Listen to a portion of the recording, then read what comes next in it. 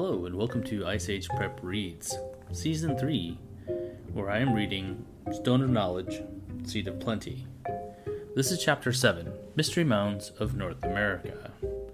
I am reading this off of Scribd.com, Scribd.com, and if you don't have a copy of this book, I recommend getting one, either a PDF version or physical copy, as there are numerous illustrations and photos that really make the richness of the book that much more.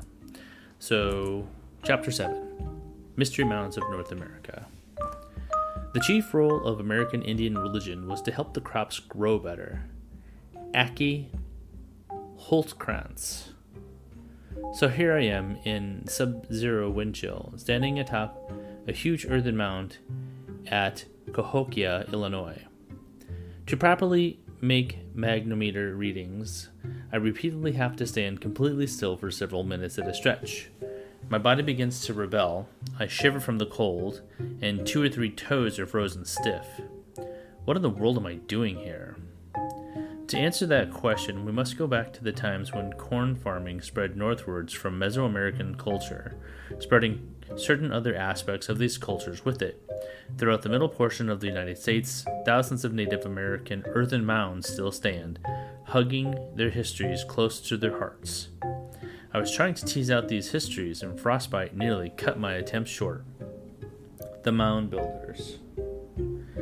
About 2,400 years ago, in present-day Ohio, a group of hunters and primitive farmers that we today call the Adena began to heap up earth into mounds.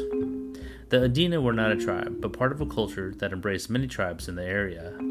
Several centuries later, they were succeeded by the people of the Hopewell culture, who were accomplished farmers. Their influence reached down the full length of the Ohio and Mississippi rivers. The center of the early Adena and Hopewell mound building was around the modern town of Chillicothe, Ohio. United States Geological Survey magnetic maps show that the town and its surroundings lie between 2 large regions of powerful magnetic fields to the north and south. Running east and west between these areas is Paint Creek, along which countless mounds and earthworks were erected. Almost none were placed further north or south outside these magnetic transition zones. In Hopewell Culture National Historical Park in Chillicothe, a few dozen mounds survive on the floodplain of Paint Creek. Every mound over 6 or 8 feet high was placed on a single magnetic anomaly strong enough to be detected by our magnetometers. The mounds are round with one exception, where there had been a line of positive magnetic anomalies in the ground. The Hopewell builders erected a linear mound, whose ridge runs across all the anomalies. The largest group of these mounds is surrounded by a hinge-like ditch. Someone had sought out spots with powerful magnetic anomalies and decided to build mounds here. Many Hopewell and Adena sites were anything but modest piles of dirt. Some stood several stories high and contained hundreds of thousands of cubic feet of earth, all laboriously heaped up by hand. Archaeological excavations show that these structures were built by people scraping earth into baskets that would be carried on their back up to the site, up the existing mound, on top of which it was dumped, repeating the process endlessly. Mound building in North America was brought to its zenith circa 800 to 1400 AD by the Mississippian culture, named for the large, huge river that was the center of their activity. During a period of population density that was unparalleled in pre-Columbian North America, the Mississippians built the largest earthen mounds the country has ever seen. At their great center in Cahokia, Illinois, they raised a giant flat-topped pyramid, rivaling in volume the Great Pyramid of Giza in Egypt, as well as a few dozen smaller mounds. For several hundred years, Cahokia was the most spectacular settlement north of Mexico. At its peak, about 1300 AD, it was home to 30,000 people, exceeding the population of London at the time. Not until Philadelphia around 1800 AD did an American city grow larger. At least 383 other villages of this culture bordered the Mississippi River between the Ohio and Red Rivers. and thousands of others spread up and down its tributary streams as far afield as the Missouri River in South Dakota. Though a few mounds contained some skeletons, most had nothing to do with burial. Yet these mind-boggling, laborious creations were built in the hundreds throughout this region by different tribes using different languages. Incredibly, in most cases the builders did not even use the dirt closest to the mound. They usually went some distance for special clays that were then applied in layers one at a time. When you consider that these local populations usually numbered no more than a few 100,000 people, what would compel them to dedicate hundreds of thousands of man-hours of back-breaking work to haul clays from a distance, only to dump them out and pile them up? What made these mounds worth such staggering effort? Like the Adena, the Mississippian culture was not one tribe, but a way of life that included many tribes. One characteristic of the Mississippian culture was the intensive farming methods imported from Mesoamerica. For example, growing 2 crops of 120-day corn per year in the same field. Even today, no farmer double crops like this unless there is a serious need to get more food from the land. For one thing, there are substantial risks to double cropping. If one of the plantings experiences unusually cool weather, then those plants will take longer to reach harvest maturity, posing the risk the reduced number of days now left for the second planting to mature by may be insufficient. Even today, this is not an uncommon experience for double croppers, and the result is that the second planting does not mature before winter, and the entire crop is lost. Were the mounds partially built for this very reason? Were they constructed in a way that would improve the seed in the same manner as is accomplished by the modern electron showers that we discussed in Chapter 2? If this were so, the Mississippian crops would have matured sooner, making it more likely that both 120-day corn crops could reach full maturity. As we know from the previous chapter in our experiments with these energies in the New England rock chambers, the additional value would be that both crops would produce substantially higher yields. Mounds, electricity, and fertility. Careful surveys with our magnometer at 17 mounds showed a persistent connection to positive magnetic anomalies, and in every case the readings were dramatically higher at the top of the mound. The sides might also give higher readings than the surrounding flat ground, which showed no magnetic anomalies, but the highest readings were invariably at the highest point.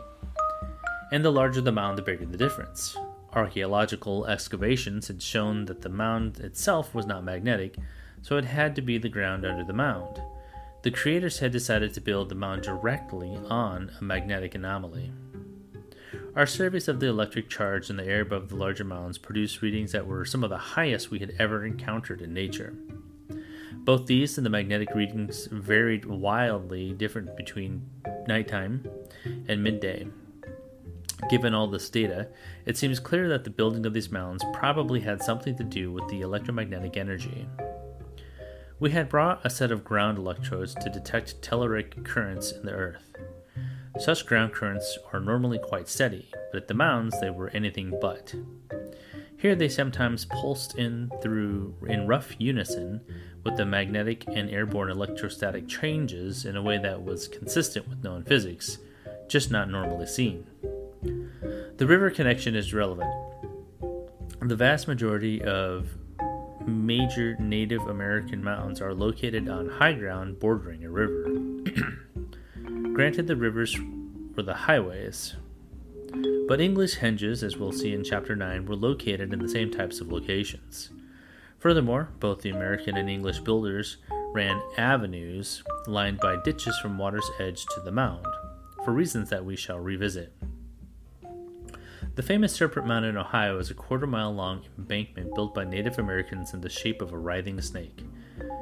Long credited to the Adena circa 500 BC, recent carbon-14 dating has proven that this was actually engineered by the late master mound builders, the Mississippians, around 1070 AD. This combination got our attention because in Mississippian culture, the snakes symbolized fertility. In fact, in their mythology, the serpent was considered the source of all plant life. A frequently used symbol of fertility was that of a serpent rising out of the ground in the form of a plant. On our first visit to the Serpent Mound, we encountered dramatic readings. Heavy gusts of wind, charged to 1,000 volts per inch, were blowing in from the northeast in the directions of other native mounds. This might sound fatal, but the current is so low that it has very little impact on people. We thought, though, that it might have an impact on seeds. On the side of the Serpent Mound, we placed seeds in porous cotton gauze bags, but were disappointed. While the seeds showed the same type of improvements that we had associated with New England rock chambers, the differences were small. The seeds left on the mound grew only 8% faster than the control seeds. Were we missing something? In the mythologies of mound building cultures throughout Mesoamerica and the US, man-made rock chambers and natural caves were linked with mounds, fertility, corn seeds, water, and one other ingredient: lightning. We had worked with all of these factors but the last. One day at the 64-foot tall Grave Creek Mound in West Virginia, after the passing of a thunderstorm, the telluric currents reached an astonishing 3 volts per kilometer, the highest we had ever recorded anywhere. In the flat ground surrounding the mound, the currents were not even near that level.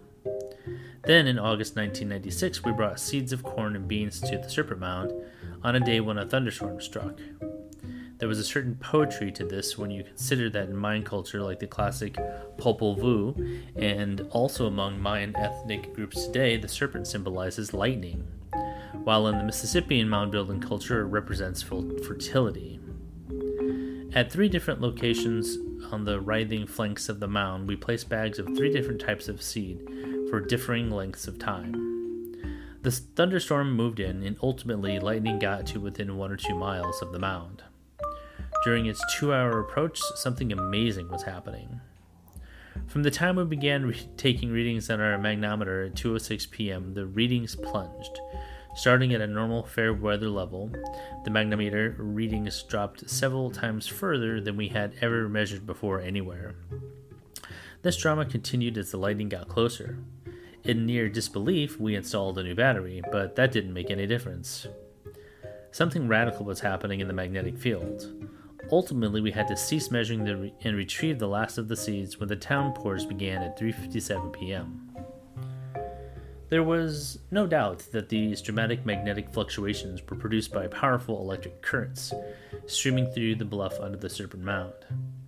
Thunderstorms are known to induce such currents in the earth. Without them, lightning would never strike. These telluric currents alter the local magnetic field by producing a magnetic field of their own. If the new field is opposed to the normal one, it will weaken it and thereby lower magnometer readings. It was obvious that beneath the Serpent Mound, the telluric currents were coursing through the 90-foot bluff that sticks out into the valley like a peninsula. It is composed of solid dolomite, a particularly electrically conductive form of limestone with a high content of magnesium. We knew that the terrain was unusual. Flanked by 2 streams, the Serpent Mound sits within a strange geological structure called a crypto-explosion crater. Millions of years ago, a 5-mile wide bowl was carved out of the earth here by a massive explosion. The entire center of the crater is one large negative magnetic anomaly. Near the center sits the Dolomite Bluff, which was artificially flattened by the mound builders, who left only a thin covering of soil atop the dolomite. Then the serpent was laid down with alternating layers of clay, carried up 90 feet from the stream beds below. On one side of this bluff is a small cave, located just below the serpent's head. With the cave, the mound, the serpent, the seed, and lightning, we now had all of the elements of mound builder fertility imagery present in a real physical form. What happened to the seeds placed in the mound left no doubt at all that the fertility of Maya myth was also present in physical form. As shown in Figure 12, the seeds placed on the mound grew dramatically faster and more uniformly than the control lots kept in our car near the mound or those left behind in the lab. The differences were statistically significant. The improved growth closely correlated with the changing telluric ground currents and their magnetic fields. The least growth improvement was seen in the seeds placed on the serpent mound before the electromagnetic changes got very large. The greatest growth increases were attained in the seeds placed on the side of the serpent. At the height of the electrical and magnetic disturbance, growth improvements similar to our results atop the Lost World Pyramid, Chapter 4. The trade deficit. Dr. Brad Lepper is an Ohio boy who rose to the top of his field pursuing the question that had fascinated him since childhood. How did the Hopewell Mound builders rise from the scattering of obscure tribes circa 800 AD to create a high civilization east of the Mississippi? It wasn't just the mounds. They also dug ditches that bear a striking resemblance to the henges of England. In Ohio, these ditches were often created in geometric patterns, enclosing dozens of acres and, as we shall see, concentrating electric ground currents. How did the Hopewell do this, and how did they become wealthy beyond any others who came before them? Today, Dr. Lepper is the state archaeologist of Ohio. The work that put him in this position includes papers published in peer-reviewed journals citing a fundamental puzzle. The Hopewell wealth shows up in grave goods and excavations in the form of luxury items such as mica from the Rocky Mountains, copper from northern Michigan, seashells from the Gulf of Mexico, and more. But try as he might, Dr. Lepper could not find what the Hopewell themselves exported to pay for these items. Well, they did make fine flint hoes that have turned up in archaeological sites up to 100 miles away, but not in sufficient quantities to have counterbalanced the expensive imported items. There is a missing factor here, he told us. This reminded us of a similar statement made by two Olmec archaeologists.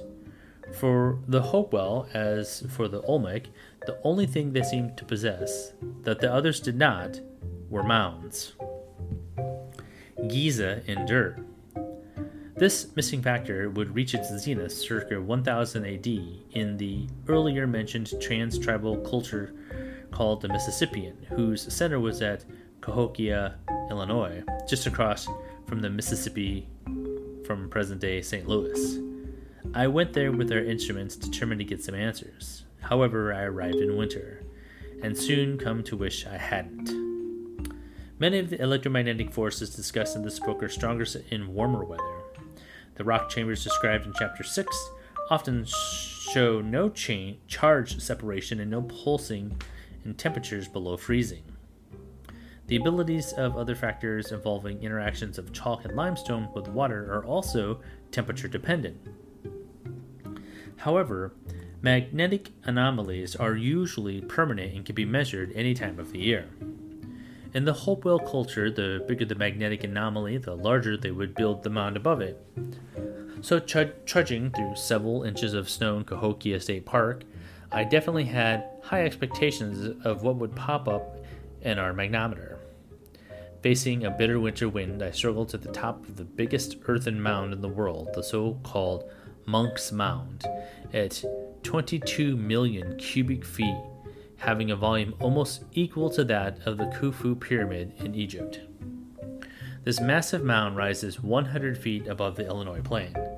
Standing up here in the snows, exploring a new frontier of knowledge, I gazed across the river to St. Louis and its magnificent arch, a memorial to the pioneers who went west from here to explore and inhabit a different frontier.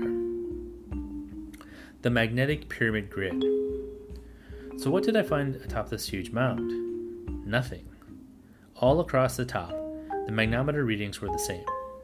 To add insult to injury, I encountered an unexpected difficulty on the fourth reading. The LCD readout had frozen and refused to show the numbers.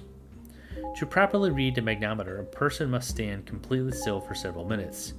In sub-zero wind chill, the body begins to rebel, and I was shivering from the cold. Over the next 2.5 days, I developed a routine.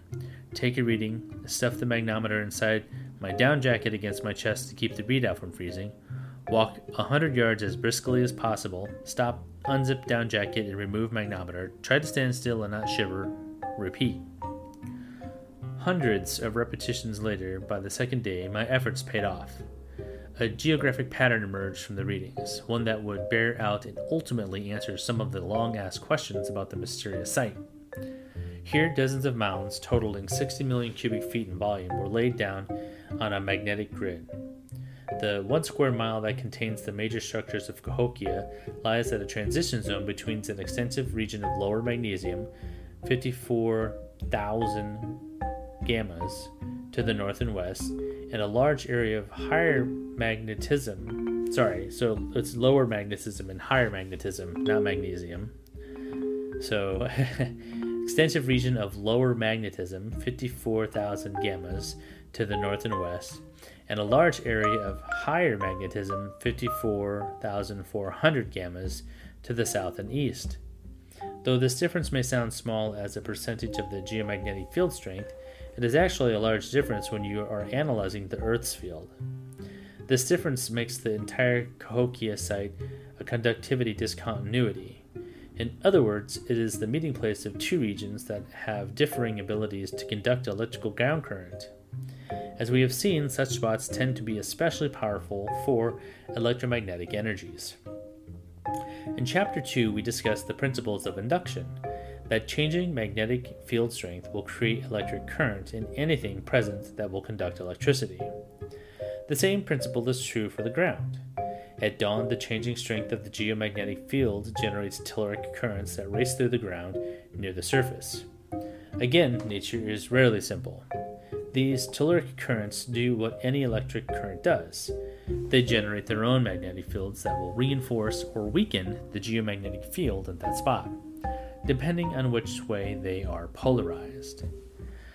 As we have seen in Chapter 2, these natural geological sites called conductivity discontinuities can magnify the daily geomagnetic fluctuations several-fold. And since their fluctuations generate electric currents, the normal daily telluric currents at such a spot can be magnified by several-fold. Finally, a negatively charged telluric current in the ground will attract positively charged particles and fields in the atmosphere, as we saw atop the oldest Mayan pyramid. Our ancient mound builders repeatedly sought out places with such natural electrical activities. When you have, as at Cahokia, two large zones of differing magnetic field strengths, it normally means that one zone possesses more magnetized iron underground than the other. The ability of the ground to conduct electricity is proportional to its content of water and or metals. The wetter or more metallic, the better electric current will travel through it. Cahokia's biggest mound was erected at the edge of a creek. Most of the Hopewell and Mississippian mounds were built near the edge of a floodplain, which would be inundated in spring, just before seeds were planted. Within a floodplain, a zone of magnetic transitions will add fuel to the fire, so to speak, as far as maximizing ground currents. The only thing that will do better is a thunderstorm. A place worth defending. The Cahokians also built a wood henge, a 400-foot circle of cedar posts with one post at the center. Sight lines from the center past certain outlier posts correspond to sunrise at the two equinoxes and on summer solstice. But this calendaric device was not located anywhere near a magnetic anomaly. Magnetism was a connection employed only with the mounds. From Woodhenge, 54,000 gammas, on the western edge of Cahokia, the geomagnetic readings rise as you move east. As depicted in Figure 13, every time a reading rose past 54,300 gammas, a flat-topped mound would be present, not just once, but repeatedly in a north-south line. The same is true when you move towards the complex from the north, south, or west. For a century, investigators have been asking why the Cahokia Mounds are on two great axes. In the center of the complex, a north-south line occurs with readings of 54,200 gammas, lower than the 54,300 on the other side of it. This is the central axis of Cahokia, with the largest mounds in the Great Central Plaza. Now, obviously not every piece of ground on the 54,300 gamma frontier is covered with a mound. In fact, the mounds were sited where there's also an additional small individual magnetic anomaly. Whatever was occurring here made the Cahokians rich. Here also, lavish trade goods flowed in from all over North America. Yet the Cahokians had no special resources to exchange in return. There was something about the mound complex, though, that apparently aroused the envy of their neighbors to such a degree that the residents erected the largest fortifications in the history of pre-Columbian North America to protect it. A palisade 20 feet high, made of trees a solid foot thick, was thrown up all the way around the 2.5-mile perimeter. It did not enclose most of the houses or the rich cornfields, but it did protect the mounds, or protected them well. Every 20 paces the tower jutted out so that archers could shoot down on enemies attacking the walls. The logs themselves were covered by a thick coat of dried clay so that flaming arrows could not ignite them. Apparently other tribes wanted the mounds badly enough to kill and die for them. When the stockade eventually weakened with decay, the Cahokians would build another, using 20,000 massive trees each time. This happened 3 times, deforesting the area. Breathing life into relics. Archaeologist Thomas Emerson points out that the people in his field are thought of as dealing with the material parts of an ancient people's life, deducing what they ate and how they worked, nothing about the way they thought. He maintains that the best window into the minds of those long gone lies within the symbolism in their art. Cahokians did make beautiful statues and figurines for themselves. In other areas throughout the country at that time, such figurines mostly dealt with warfare. In what Professor Emerson calls a highly unusual exception, Cahokia's art concentrates obsessively on one theme: plant fertility. 2 famous female figurines unearthed at Cahokia's exemplify this theme. One kneels on ears of corn, while the other bends her farmer's hoe to a serpent which wraps around her and from which vines grow. Authorities agree that this combined motif represents fertility. Were these symbols part of religious rituals at the site? Cahokia was finally abandoned around 1300 AD, probably due to persistent floods from the permanent increases in rainfall about that time. We will never know in detail what went on at that site, despite the artist's depiction on Plate 22. Fortunately, however, further downriver in Louisiana, the Natchez tribe of the Mississippian culture continued using mounds right up to the early 1700s, when French colonizers interacted with them. The Jesuit priest Father Le Petit wrote back to his superior in 1730 that a temple of wood stood atop the Natchez's earthen pyramid. No farmer, he reported, would think of planting his fields without first presenting the seed with the custom ceremonies in the temple. Excavations have shown that all Mississippian mounds had a thatched roof temple on top. As we shall see later, there are many reasons why these mound-top buildings should have experienced the same type of electromagnetic changes as Serpent Mound when a thunderstorm rolled through. However, by having a roof overhead, anyone placing a seed in a Mississippian mound-top temple would not have to scramble to remove the seed when downpours arrived. This way, the seed could be left at the place with the most dramatic electromagnetic changes during the peak period of those energies. What was the Mississippian seed temple like inside? According to the earliest European visitors to the Natchez who passed through the sea with the De Soto's expedition in 1540, its outer room contained a constant fire, tended by old men who were executed if they allowed either of two things to happen. If the fire went out, they were dead. They were also killed if they allowed the simmering smoking fire to break out into an open flame. This eternal fire was to have no flame. No one could offer an answer to the early European explorers asking the reason for this. The tribal priest simply said that it had to be this way. You can confirm for yourself at your home barbecue that smoke is one large cloud of negatively electrified air particles, or ions. Flame, on the other hand, has very little electric charge to it. The Mississippians desired only the negatively charged type of fire. Since they deliberately left out any chimney or smoke hole in the roof, these charged particles gathered thickly inside. This outer room of the wood temple was one big repository of negative air ions, the same kind as delivered by thunderstorms. The inner sanctum was even more intriguing. It was a clay version of the rock chambers in which we enhanced seeds. Its wattle and daub frame of sticks and cane was covered with mud lined with clay inside, then covered over in reed mats. It was round and had a domed roof. There were no windows, and the only entrance was through a door 4 feet high and 3 feet wide, same as with the rock chambers. Combined with the effects of the electrified smoke and the magnetic anomaly on which the mounds were sited, these structures created conditions similar to what we found in the rock chambers. It appears that the mound builders exposed their seed to the same seed-enhancing energies as in our rock chambers. We therefore note with interest that the crops on Natchez farms were known for being unbelievably lush and fertile. Chamber meets mound. In the state of Mississippi, the Choctaw tribe still tells of their ancestral journey from the west to their current homeland.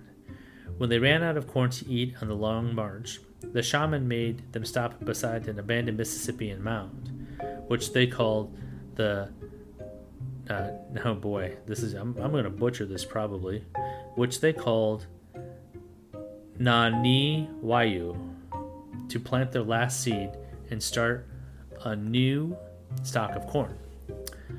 According to this highly detailed and credible account, they only had 2 ears left, and these were 2 years old. Everyone feared that the corn was dead and would not sprout when planted. But when they planted it in the ground beside the great mound, it flourished, replenishing their stock of both food and seed corn.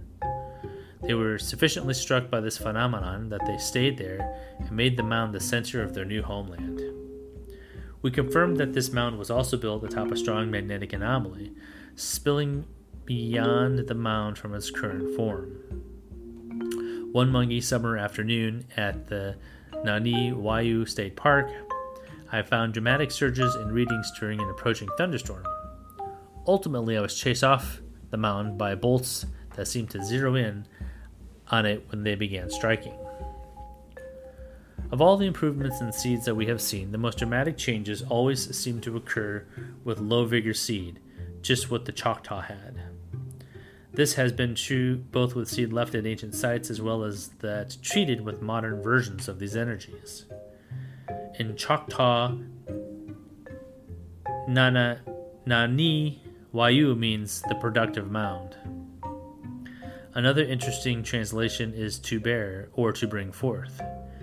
Though most tribes had to move their farms once or twice a generation due to soil exhaustion, the Choctaw never seemed to suffer from this problem, and their settlement stayed constant over the years. This alone was an exceptional accomplishment. Upstate New York is one of the few places where we have quantitative yield figures for early Native American farmers. Jesuits missionaries living among the Mahacan or Mohegan tribe estimated that the tribe's fields yielded 27 bushels per acre. Early 19th century settlers in the same area, who also practiced slash-and-burn agriculture and planted their corn Indian style, got yields of 20 to 30 bushels per acre. Within 8 to 12 years, as soil exhaustion set in, yields would fall to 7 to 10 bushels per acre, and the entire village would have to move. The Mohicans did not have rock chambers. It also bears remembering that these early farmers did not use fertilizer or crop rotation. The myth of Somerset teaching the pilgrims to put fish heads in the corn holes for fertilizer has never been substantiated by experts in the field. Our own intensive searches through the Library and Museum of American Indians produce only some reference to the spreading of ground-up shells on fields in the Carolinas, which would raise the calcium content of the soil, but not its real fertility. In fact, early white observers in western New York described Indian agricultural practices in great detail without ever mentioning any use of fertilizers. In Virginia, an observer as early as 1587 noted of Indian farmers, quote, "The ground they never fatten with muck or dung or anything," end quote. Somehow the Choctaw managed to prevent their yields from falling. It is interesting that the Mohegans were not mound builders. This reminds us of the dichotomy observed in Chapter 1 regarding the Olmec. The villages with a mound enjoyed a higher standard of living than the villages without one.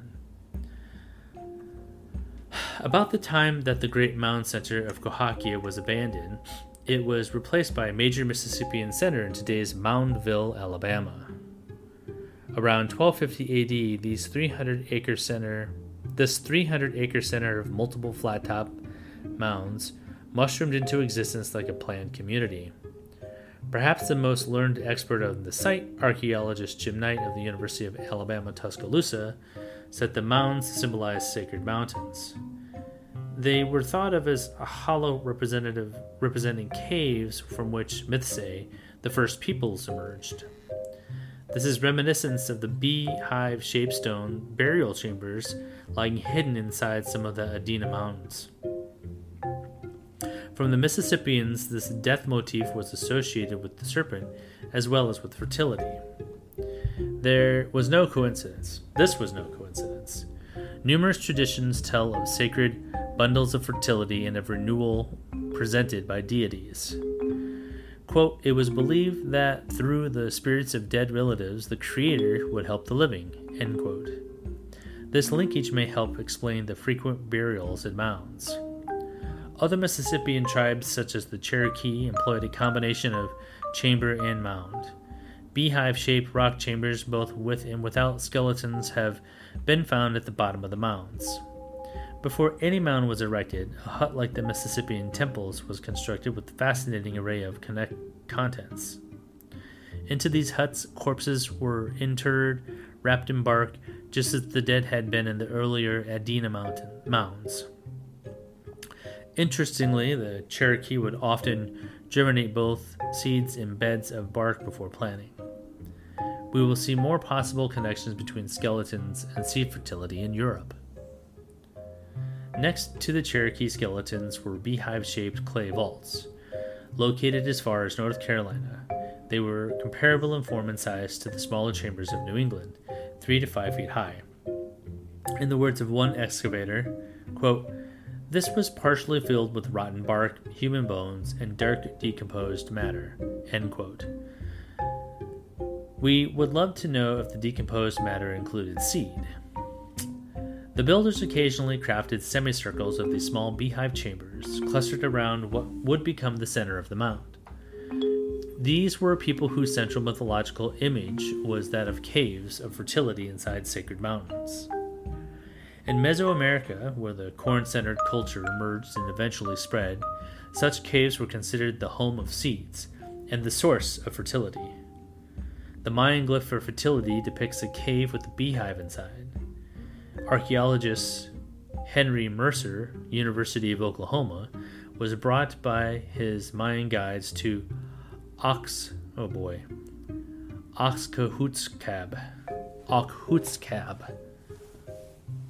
where they entered an oblong mound by a low door to find a well-preserved rock chamber inside. At 12 by 6 feet, it was similar in size to the New England chambers. His guides led him on another 100 feet to what they called the Cave of the Serpents, with all its fertility associations. Aztec and Maya pyramids were sometimes erected over sacred caves. The largest, the Aztec Pyramid of the Sun, almost equals the Great Pyramid of Giza. It was placed squarely over a previously used oracular cave that had seen much use and had been artificially reshaped through tunneling and wall building. The cave itself was a portion of an extinct lava flow tube, a highly magnetic mineral. It had been artificially altered into a four-leaf clover, or quatrefoil shape, the seat of fertility. Mayan art frequently depicts corn foliage emerging from a quatrefoil cave. Quatrefoil chambers inside mounds are found throughout the Old World as well. For example, at Newgrange in Ireland. In the words of the archaeologist Doris Hayden, quote, the cave or grotto is the place where sustenance is kept.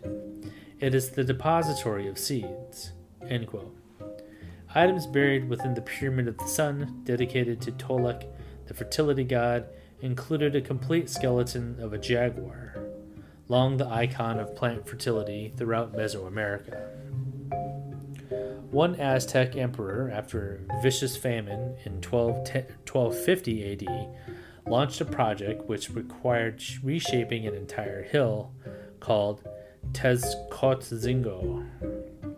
At the foot of this hill was an artificial cave. Early Spanish chroniclers reported that every spring, a priestess of the maize goddess named Seventh Serpent would bring the best seed corn from last year's harvest up to Tezcotzingo to the temple of the maize goddess and would leave it there for long enough for certain blessings. Despite the fact that most of their fields were left fallow or unplanted in any given year, these 16th century Aztec farmers grew as much corn that they comfortably supported a population density greater than that of Western Europe at the time. Such caves are in fact still considered by modern Aztec descendants, the Nahuatl, to be natural home of seeds.